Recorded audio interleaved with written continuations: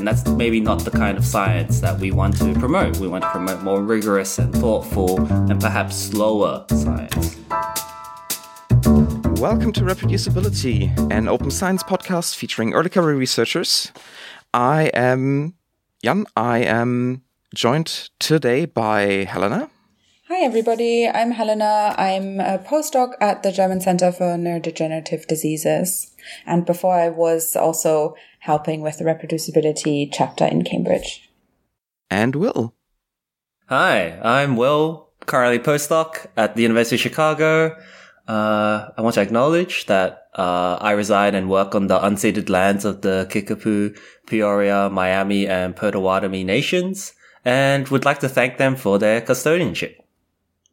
Fantastic. And I'm a PhD fellow in Copenhagen. And guess what I brought today?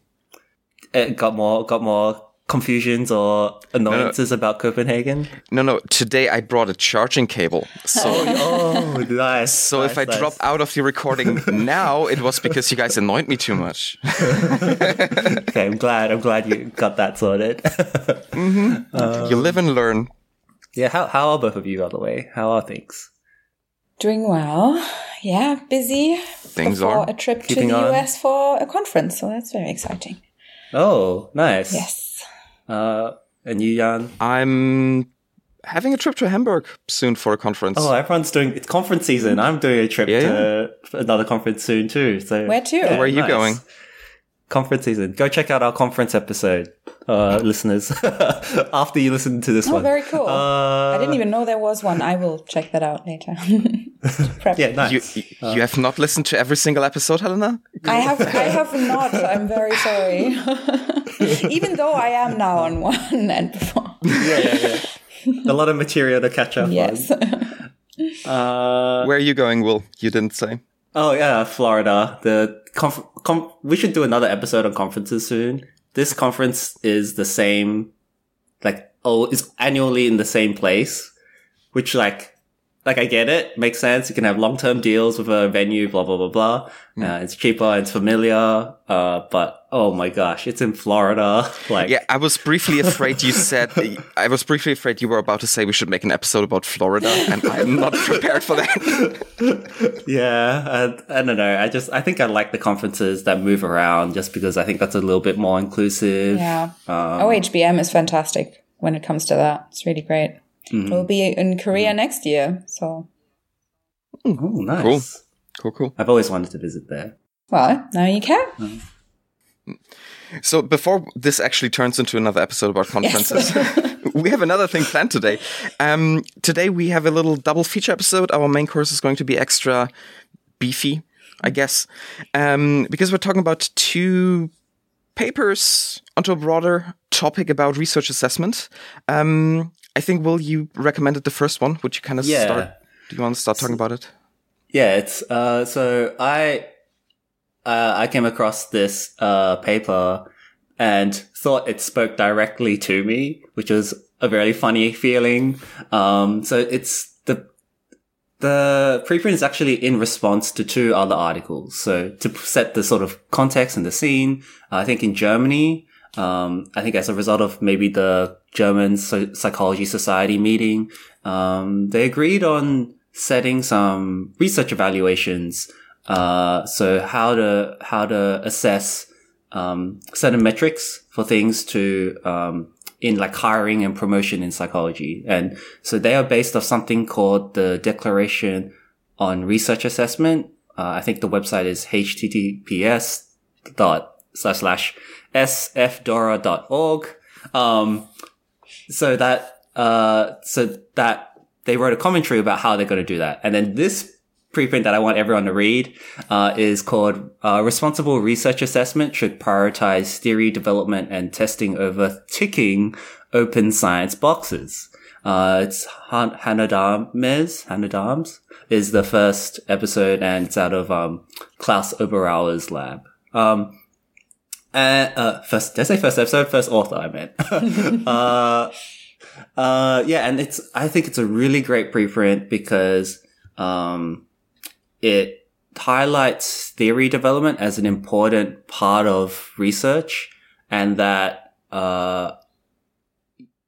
rigorous science or impactful science isn't necessarily just doing it in terms of an open science. Like, open science alone is not sufficient. Like, we really need to care about what's actually thought about in the research. And so, people don't really think about that when they assess the research or evaluate how impactful research is. And I want to make sure I say that the preprint says is not saying open science practices are bad. They're just saying we need to think about theory development, like countermeasures on that end of things as well. So I really appreciated that perspective. So yeah, I think it's a really brief preprint, so a good one to pause the episode and have a read over before you check out the rest of the episode. That sounds really good. I don't know, what did you think about the paper? Yeah, I actually think it made such an important point, really. Like, reading through it, I was like, oh my God, I couldn't have said it like this eloquently, but it's something that sort of has been in the back of my mind quite a lot, where I was like, well, it's basically just, again, adding another box, which is quite annoying because we don't just want to add more boxes. We actually want to evaluate quality, because then we might as well just replace the age index by something else. So it definitely spoke to me, similar to what Will was saying. Yeah, I mean, I think, the main problem with the main proposal, that I think highlight here is that the main proposal kind of argues for like an quote unquote objective metric based first step, and then a more qualitative second step. And the first step in the original proposal is primarily about not just your raw paper submissions, but all the stuff you do around it, and a lot of open science things, which this preprint also, I think, agrees with, that this is good, but just every time you propose a new metric, it will be immediately turned into a hollow box to tick, right? Yeah. So let's set the context a little bit more. So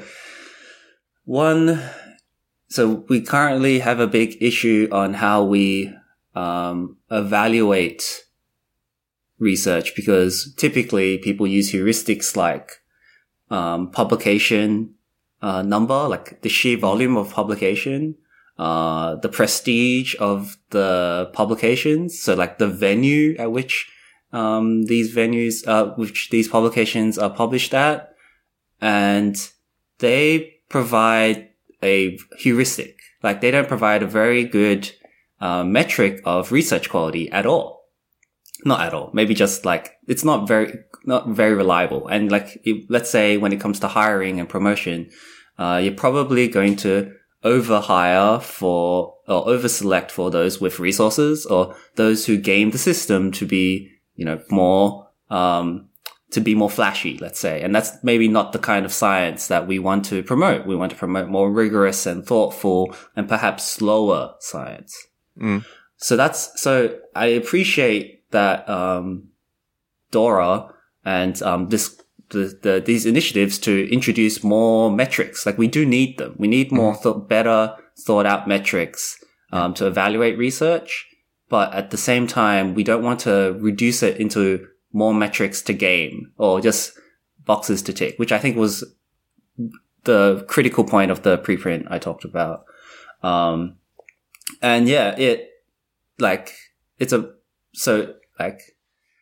It's one part of the solution, but we need more we need a lot of things. We need more diverse, metrics and solutions, and so I think that's good. So not knocking the initiative, just it needs refining. Yes, and I think especially the idea of looking at prioritizing theory development and testing is a very novel approach in the context of quality markers of your work. I mean, the talk about that we are not really we are in a replication crisis, but the reason for this is not just because we are fraudulent or doing malpractice, but part of the problem lies deeper in that we are really bad at developing theory, right? That we are not, as Anna Scheel wrote in one of her papers, we are not even wrong. We are so poking in the dark that we cannot even say if we're wrong or not. So the idea that we have to improve theory, that we have to improve how we work with theory, which is so hard. Just, running a random experiment, separating people in two groups and running a t-test is so much easier than like doing really theory testing research. So true. But yeah, it's very refreshing to see this at least proposed as something that you actually gain something back from, aside the warm feeling of having done something for the community, right? Yeah. Yeah. Definitely. Go ahead, Helena. Yeah, thanks. Also just wanted to make sure that, what I was saying about really enjoying that point doesn't mean that I don't also agree with the proposals that were made before, just like you were saying, using them in the way that people just don't continue to game the system. But yeah, when it comes to theory development, my opinion is pretty much the same as yours. Although one point does come to my mind when, the whole gaming the system thing is, of course, always a concern in any system where people have to beat out others to get ahead. And so in terms of, sort of what do we say kind of helps with theory development? Will it be a paper that a person published and was like, I'll propose theory X? Or is it a computational framework for something? Where do we say, okay, that's a valuable theoretical contribution and not, this is a minor change to an already existing theory that then somebody is like, oh no, but this one thing I'm changing. And so I'm going to call it another theory, which is now my theory. Because looking back at some of working memory and long-term memory research, sometimes it does feel like people sort of have been doing that every now and then. So that just came to my mind, thinking about my field. The old joke that a theory is like a toothbrush, right? Everybody uses their own. Exactly. Yeah. Yeah, so I'm going to go on a longer rant, I guess. So... yeah, totally agree. And I think, how to evaluate impact of theory or like the theory development in a paper is to read the paper. Yeah, of course. So papers need to be read to see how impactful it is. And one sign of the theory development is if it like changes people's minds or provides like the reader a new perspective. Like this kind of stuff is important. And maybe, I don't think across science we have enough people integrating different perspectives, trying to unify them, or also trying to see where they're incompatible. So then you can test where the, premier current models are competing against each other rather than strawmanning each other's models and trying to claim that your model is the best one, which is not the way to do it.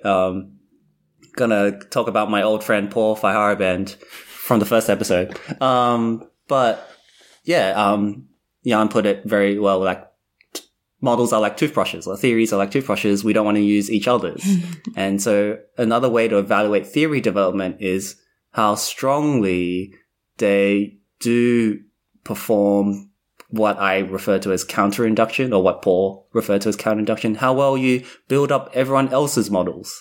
How well you try and strengthen each model to then have a, impactful, insightful comparison rather than, say, use the formula of run a null hypothesis significance test even though the theoretical question is not a dichotomy, even though A versus B makes no sense in the field or really is not the question that you want to answer, and running a t-test and saying your p-value proves one way or other. That's not rigorous theory development, really. That's just collecting p-values for the sake of collecting p-values for the sake of getting a paper. Maybe the phenomena, empirical phenomena, is interesting, but it's more impactful if you frame the empirical phenomena in terms of a theoretical framework so that people understand why this empirical phenomenon is interesting or whether it's valuable. So yeah, I've been thinking about this a lot, and I've been working on this myself.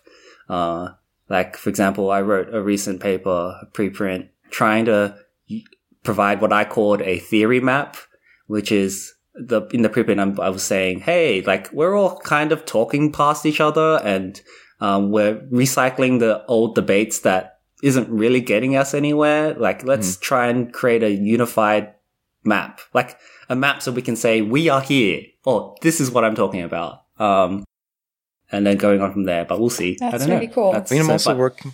I'm also working on this intersection with human-computer interaction. We are, I think we kind of see ourselves as more or less an applied science, but we have a lot of research, design practice as well. So we really run the gambit from almost basic research all the way down to industrial implementation of things.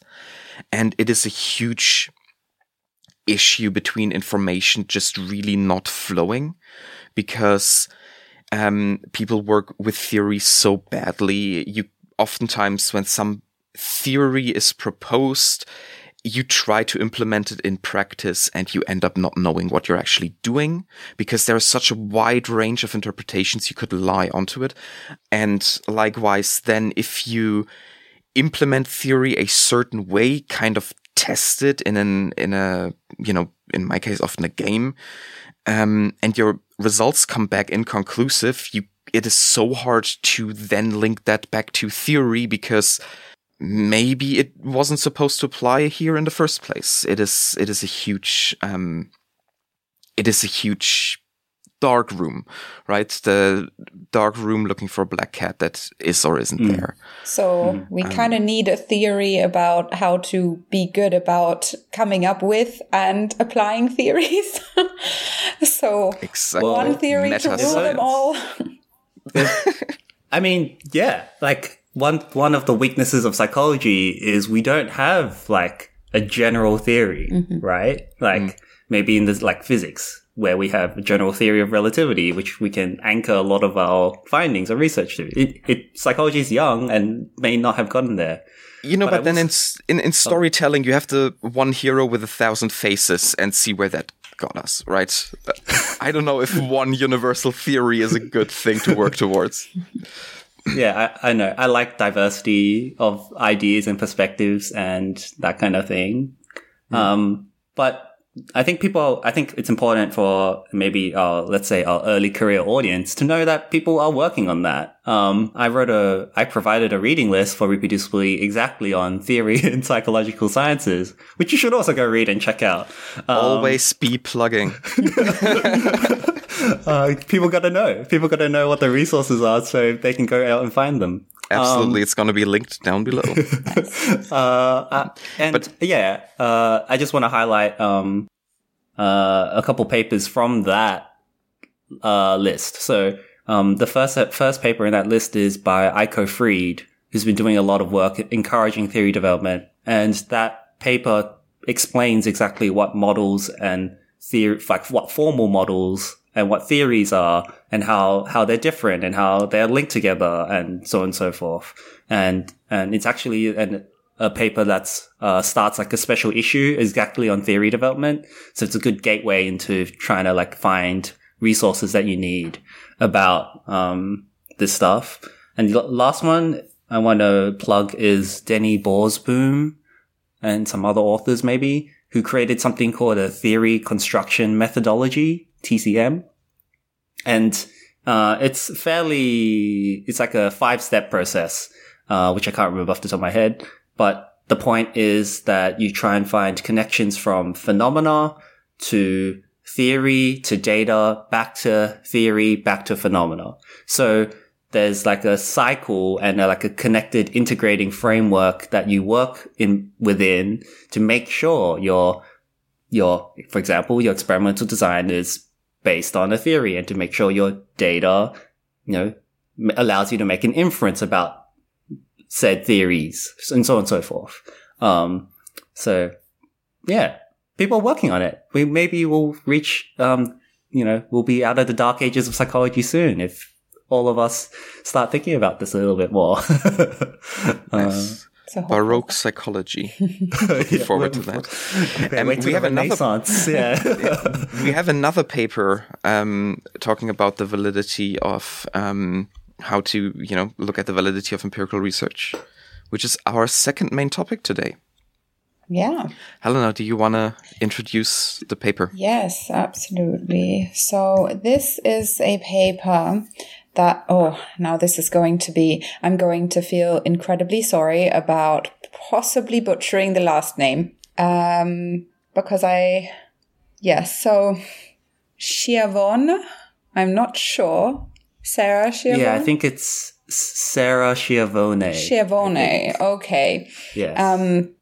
Well, feel free to either edit this or, have me look like I obviously don't know what I'm talking about when it comes to pronouncing people's last names. That was already a theme from the last podcast episode as well. The defense is, you've only ever seen the names written, so how could you possibly know? Yes, that is true. Well, in any case, I thought this was a really neat idea, and I really like the way they went about it as well. And the paper is called A Consensus-Based Tool for Evaluating Threats to the Validity of Empirical Research. So the idea here is that, if we're lucky as scientists, at some point, people will start to send us papers to review. And peer reviewing obviously is an integral part of being a scientist and contributing to the advancement of science. But also, in a way, you just have so much responsibility that was given to you in that moment. And your judgment really has to be sound. And in one way that this tool might be helpful is to think about, when you are reviewing a paper, what is it ultimately that we want to get out of research? And what is it that is really necessary when it comes to saying whether a paper is worth publishing? And so they were saying, there have been checklists that other journals have implemented so far, BMJ and there's the Strobe checklist and all that. And those are really good and have definitely led to some improvements, but they don't directly evaluate the validity of the research. So the methods, the design, the analyses, and the inferences drawn. So obviously when we're talking about validity, does the study actually adequately test the question that it put forth, and are the data analyzed appropriately, and are the conclusions and the statistical kind of inferences done well?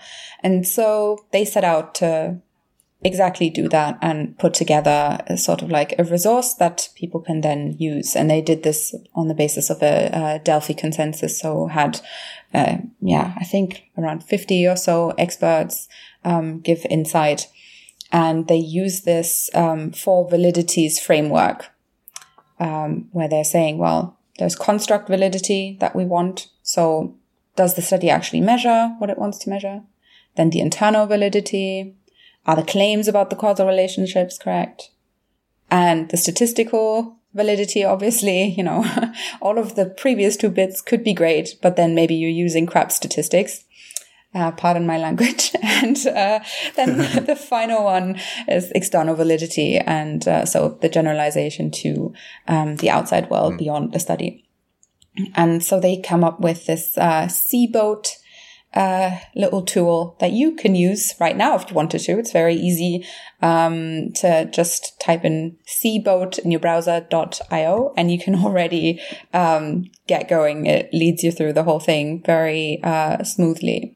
So that was really cool. I don't know if you guys have maybe had a look at it.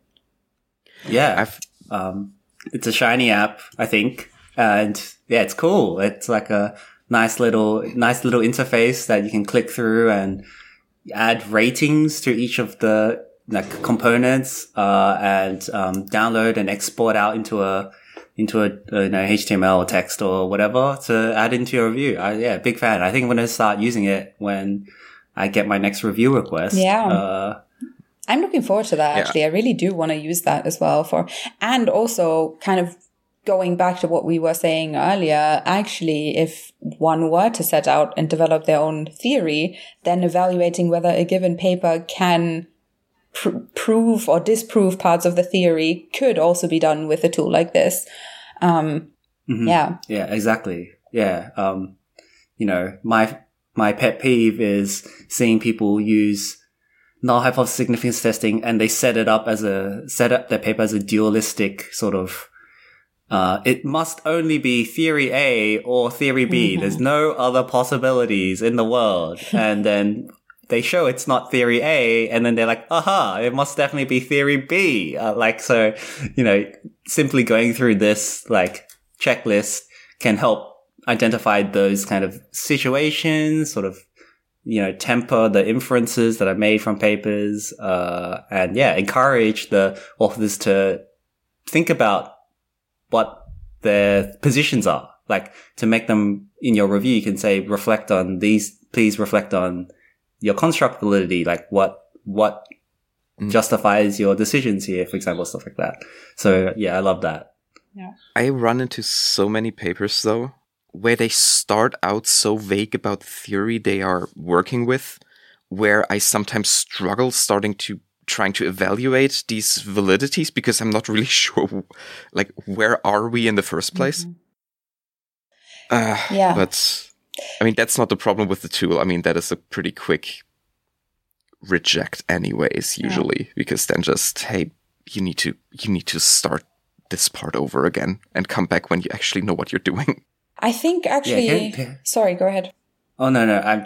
It's a little slight jab at, can we talk about some people using peer review as a revision process? Like they submit their paper they submit their paper to a journal, but they know they haven't fully completed it yet. They're just looking for feedback. So they send the paper into the journals, get the reviewers, and then they're we've got all these comments. Now we can write it a bit better. I've never done that. If anyone does that, you're part of the, I've never if you've done that, you're part of the problem. I agree. That is, scientists already are so stripped for time. So doing that, just, don't hurt your fellow scientists, please.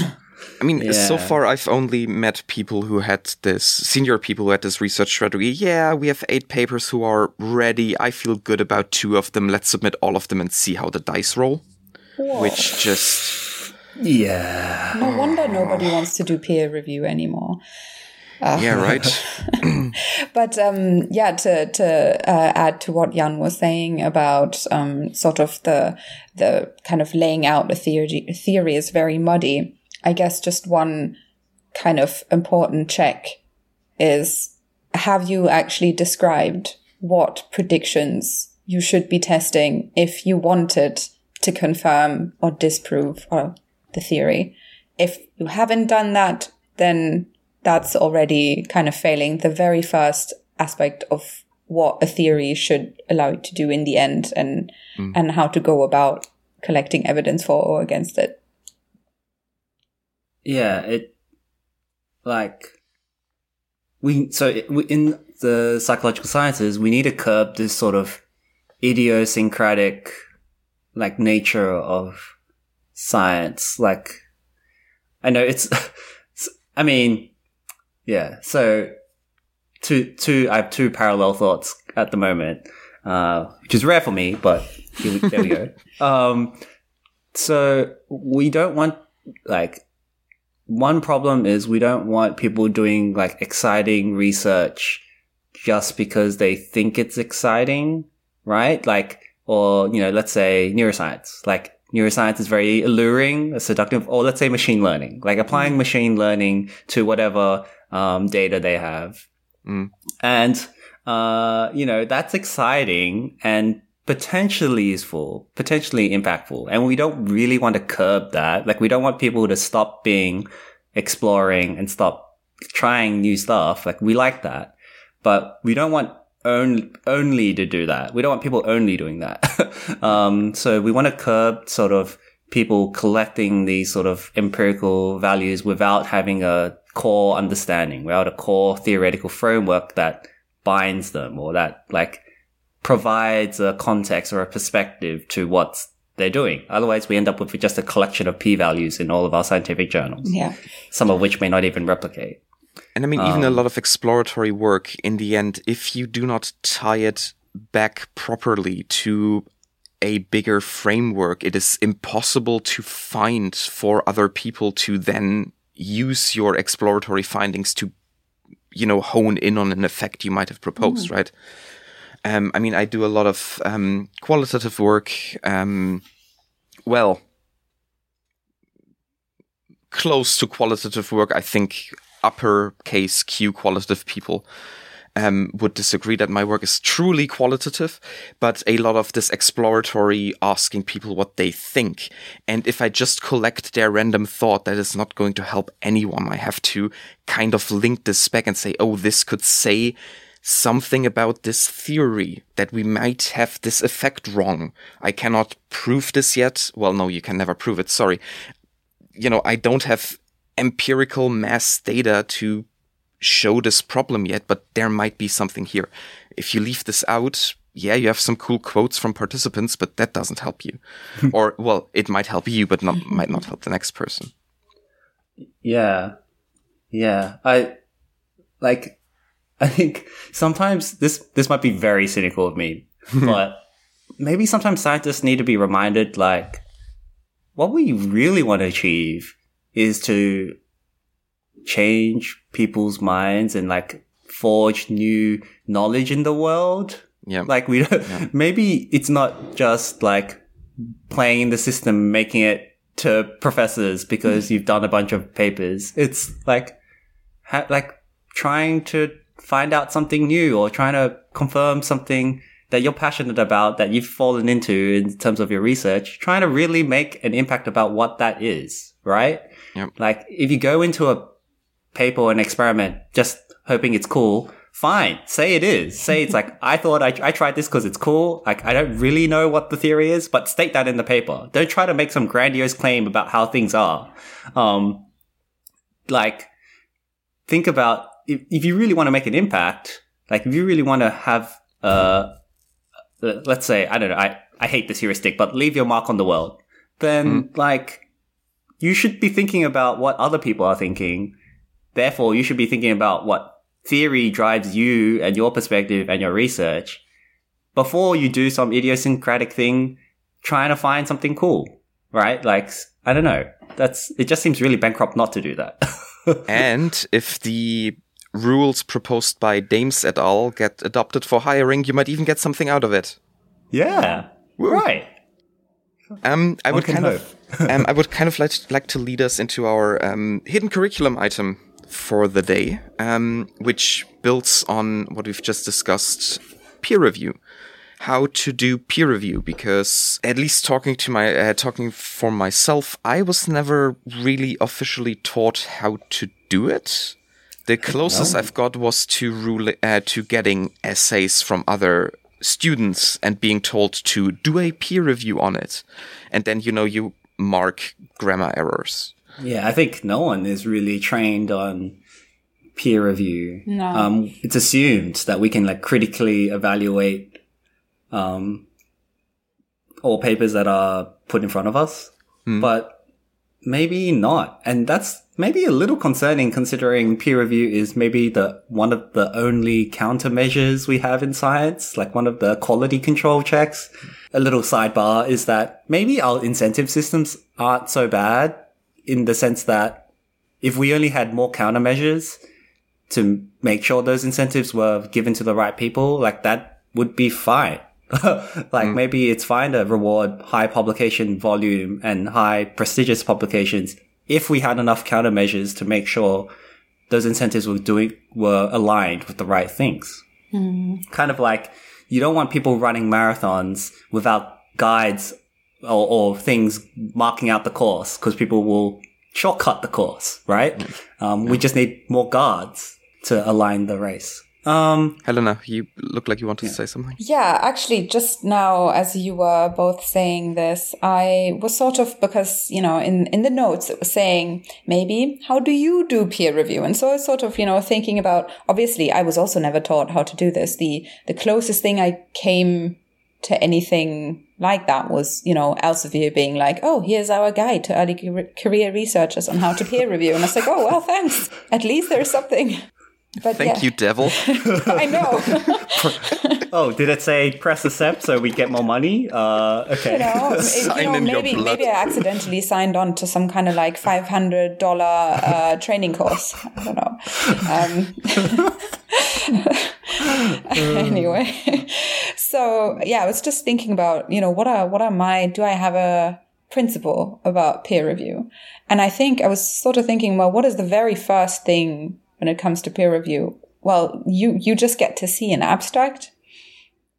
And oftentimes I find that, I know why, obviously, but oftentimes I find it very frustrating because I'm like, I honestly don't know whether I'm suited to peer review this. And I don't want to accept peer review requests if I am not certain that I have the expertise to actually evaluate this properly. So for example, if the authors use a method that I have never heard about or have never used myself, and I really don't know anything about it, and I know that it's a centerpiece of their paper, I typically will reject the invitation and say, I don't feel that I'm fit to review this, even though maybe the general topic like memory or, cognitive neuroscience definitely does fit within my expertise. And so I was sort of like, well, is that something that people are ever taught? Like, what is the threshold at which you decide, oh, I'm actually qualified to take this on, or better not because I might make things worse? I think your key notion that you're bringing up is that we don't know what everyone else is doing. And so there's no norms or standards really with peer review. Mm-hmm. And if you've been part of the peer review process, you see it all the time. So typically, I think my word count for my peer reviews is like reaches 1,000 words. And the majority of the time, I see people writing like 2-paragraph reviews, saying something like, yeah, it looks fine, maybe fix this thing. And you really don't get the sense that the review was done in a rigorous manner, which doesn't fit with my notion of science. Scary. Overall. So, I'm just like plugging myself a lot in this podcast. I wrote a blog post where I detail each step of my peer review process. In the hopes of getting feedback on it. Like, I wanted people to read it and say, I don't think you should be doing this. Or, I like how you're doing this. This is how I do it. And I really didn't get that much feedback on it. A lot of people were like, yeah, this is good. Or I do something very similar. So, number one, I have a little faith in how peer review is being conducted. Sort of. Not a lot, but a little bit. There's a glimmer of hope. But yeah, so I wrote this peer review process as a way to try and demystify what goes on. Like, imagine that the first-gen early career researcher like I was at some point, not knowing, like, I just thought submitting my paper to the journal was the end of it and go to two, appropriate reviewers who will do their due diligence to try and help me with the paper, not just try and destroy me. Like, not destroy me, but just try and look for everything that they could that goes wrong, because that's also not productive. It's only much later that I learned how that process was going. So I wrote that peer review process paper. It's freely available to cite and read and whatnot. So that's great. But I detail each step, including the acceptance of the papers to like what I think about. Like, for example, I think about whether my workload is too much at the time for me to really put in effort to do a proper review. I mentioned that I've recorded the time that I take to write my reviews. So I've been using a time tracker to estimate how many hours I spend on each thing. And on average for a first round review, I spend about 10 hours in total, split over a few days for like reading and stuff like that. Yep, and I'm also one of those people who just try and reproduce all the analyses, try to get all the open data. I don't know. Something about me is wrong. No, that's really cool. I mean, I wish scientists were doing that more, because, reproducibility crisis could have been, if not completely avoided, but certainly mitigated quite a bit if that was part of the peer review process. Yeah, I mean, frankly, if you could not reproduce the analyses, maybe because they didn't provide, the data and stuff, which still happens a lot, how can you actually, honestly recommend this paper? You couldn't see if what they claim is true, right? I was so annoyed doing a review recently. I'm pretty liberal with, data sharing and stuff. I say, hey, in order for me to recommend this paper, I need to look at the data, best case, the analysis scripts, and reproduce it. But, at the end of the day, not my decision, and this outlet doesn't have any hard rule for this, so, I still review what I can, with the big caveat. But I'm still asking, hey, if you don't want to make it public, fine, but, give it to me as a reviewer, limited distribution. And even then, sometimes the answer is no, this is not requested, or this is not required. So, or we're going to make it public after publication, which is also a classic. Yeah. Before we finish, sorry, no, go ahead, Hannah. Oh, yeah. One thing I wanted to say to that is that, obviously it is great to share data, and that's the preferred option. The problem is, though, that in some fields, it can be really difficult to do so. For example, if you're working on neuroimaging data, that's just oftentimes infeasible, especially if you're working on clinical data. All the data that I'm working with right now, I'm not even allowed to, get it anywhere out of this place.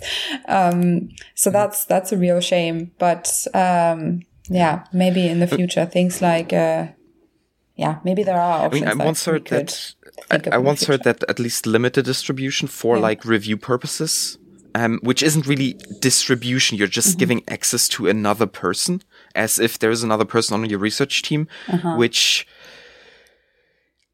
I heard is more possible than making data publicly available. But even then you might end up with, suddenly NDAs clogging up your I was going to say, if you work in Germany, your life is going to be much harder because the data sharing aspects. Well, given how they are going to change the employment for academics in Germany, that might soon be a non-issue because you can't work there anymore anyway. Exactly. Unless you are a full professor within 3 years. But that's a different episode, I think. Anyways, I briefly want to close out with 2 tools I want to recommend if you're having to do peer review. If you don't know them already, one of them is statcheck.io by Sascha Epskamp and Michelle Nuiten. Statcheck.io, you upload a PDF or you just type in the statistics. The test statistics, yes, thank you. If you're using StatCheck Quick by Steve Harosh, yeah. Harosh. He has the pronunciation of his name on his website, actually, and I forgot it already again. Apologies. It is very great. You can quickly check if p-values that are reported are correctly reported, given to test statistics. And the second test I want to recommend, which is a bit more niche, I think, is the GRIM test by Heathers and Brown, I think. Sounds about right. Let me quickly double check. James Heathers, Nick Brown. Yes, Nick Brown and James Heathers. Yeah. It basically, depending on how many items you have on a scale, only certain mean values are possible, and this test lets you detect if the mean values that are reported are possible, especially in small sample size studies, which is one of those cases that in modern things you rarely find something, but apparently, especially in older papers, you can suddenly see that something just doesn't add up because they reported mean values which are mathematically impossible. Okay, yes, 2 tests. I like to, quickly run over a paper every time I get one to review, which I think covers a lot of very obvious mistakes people can make. Yeah, and you can run those on your own paper. Like, yes. You can run statcheck.io on your manuscript just to make sure you've reported the p-values correctly. Yes, I've done that several times as well. Yeah. Yeah, it's a nice double check. I think a lot of us have a, fear that we've copied over something wrong or have a typo, and it doesn't so StatCheck does that for us. I'm still trying to get my whole lab on writing in R Markdown, so I can just have all my analyses right in the paper, so I don't have to manually type it at all. But until that happens, yes, StatCheck is a great way to double check. Yeah. Get rid of that stats paranoia. I certainly do have that. Although, just one very quick note that I wanted to say about peer review. One thing that I was sort of thinking that might help editors as well, because most likely, if you're only inviting 2 or 3 peer reviewers, not every single one of them will be familiar with, will have expertise in all the aspects that a paper is going to touch upon. So I think in the future, and I haven't done this before, but I think now, having discussed this, I will very clearly state how confident I am that I can properly evaluate the different aspects in the paper, and then tell the editor and also, the authors to be like, well, I'm uncertain about this aspect because I don't have the technical expertise. And as a result, if there's another reviewer who comments on this, then obviously that's incredibly important. But if neither of those 2 reviewers has expertise in this particular method that they're using, get another one, because then clearly you should not be confident. Maybe this is something that journals might want to consider asking their reviewers. Totally. With that, I'm going to start the outro because my time in this room is going to run out. Yeah, let's start with Will. Where can people find you? Yeah, you can find me on Twitter while it still exists at Will_Nyam. Also on Mastodon. And that's the best place to keep track of what I'm doing or what I'm thinking about. Perfect. Helena? Yeah, same here. Also mostly active still on Twitter, but, things can change. There, my Twitter handle is @HGellerson, and then it's Helena Gellerson at Fedi Science, and you can also find me on LinkedIn. Yeah, I'm rarely active on Twitter anymore. You can find me best on Mastodon these days, where it's Vonhagen, JB at hci.social. And for more information, as always, go to reproducibility.org. We'd love to hear from you. Please send through any voice clips, questions. You can reach us at our global Twitter account at reproducibility with just the letter T, or any of our other channels, where our Slack workspace or so on and so forth. We're eager to hear what you think. Yeah. And consider doing your own journal club, because last pro tip, journal clubs where you discuss papers, actually really good practice for critically reading papers for peer review. Mm-hmm. And with that, have a good day, everybody. Thank you for listening, and bye. Bye. Bye, everyone.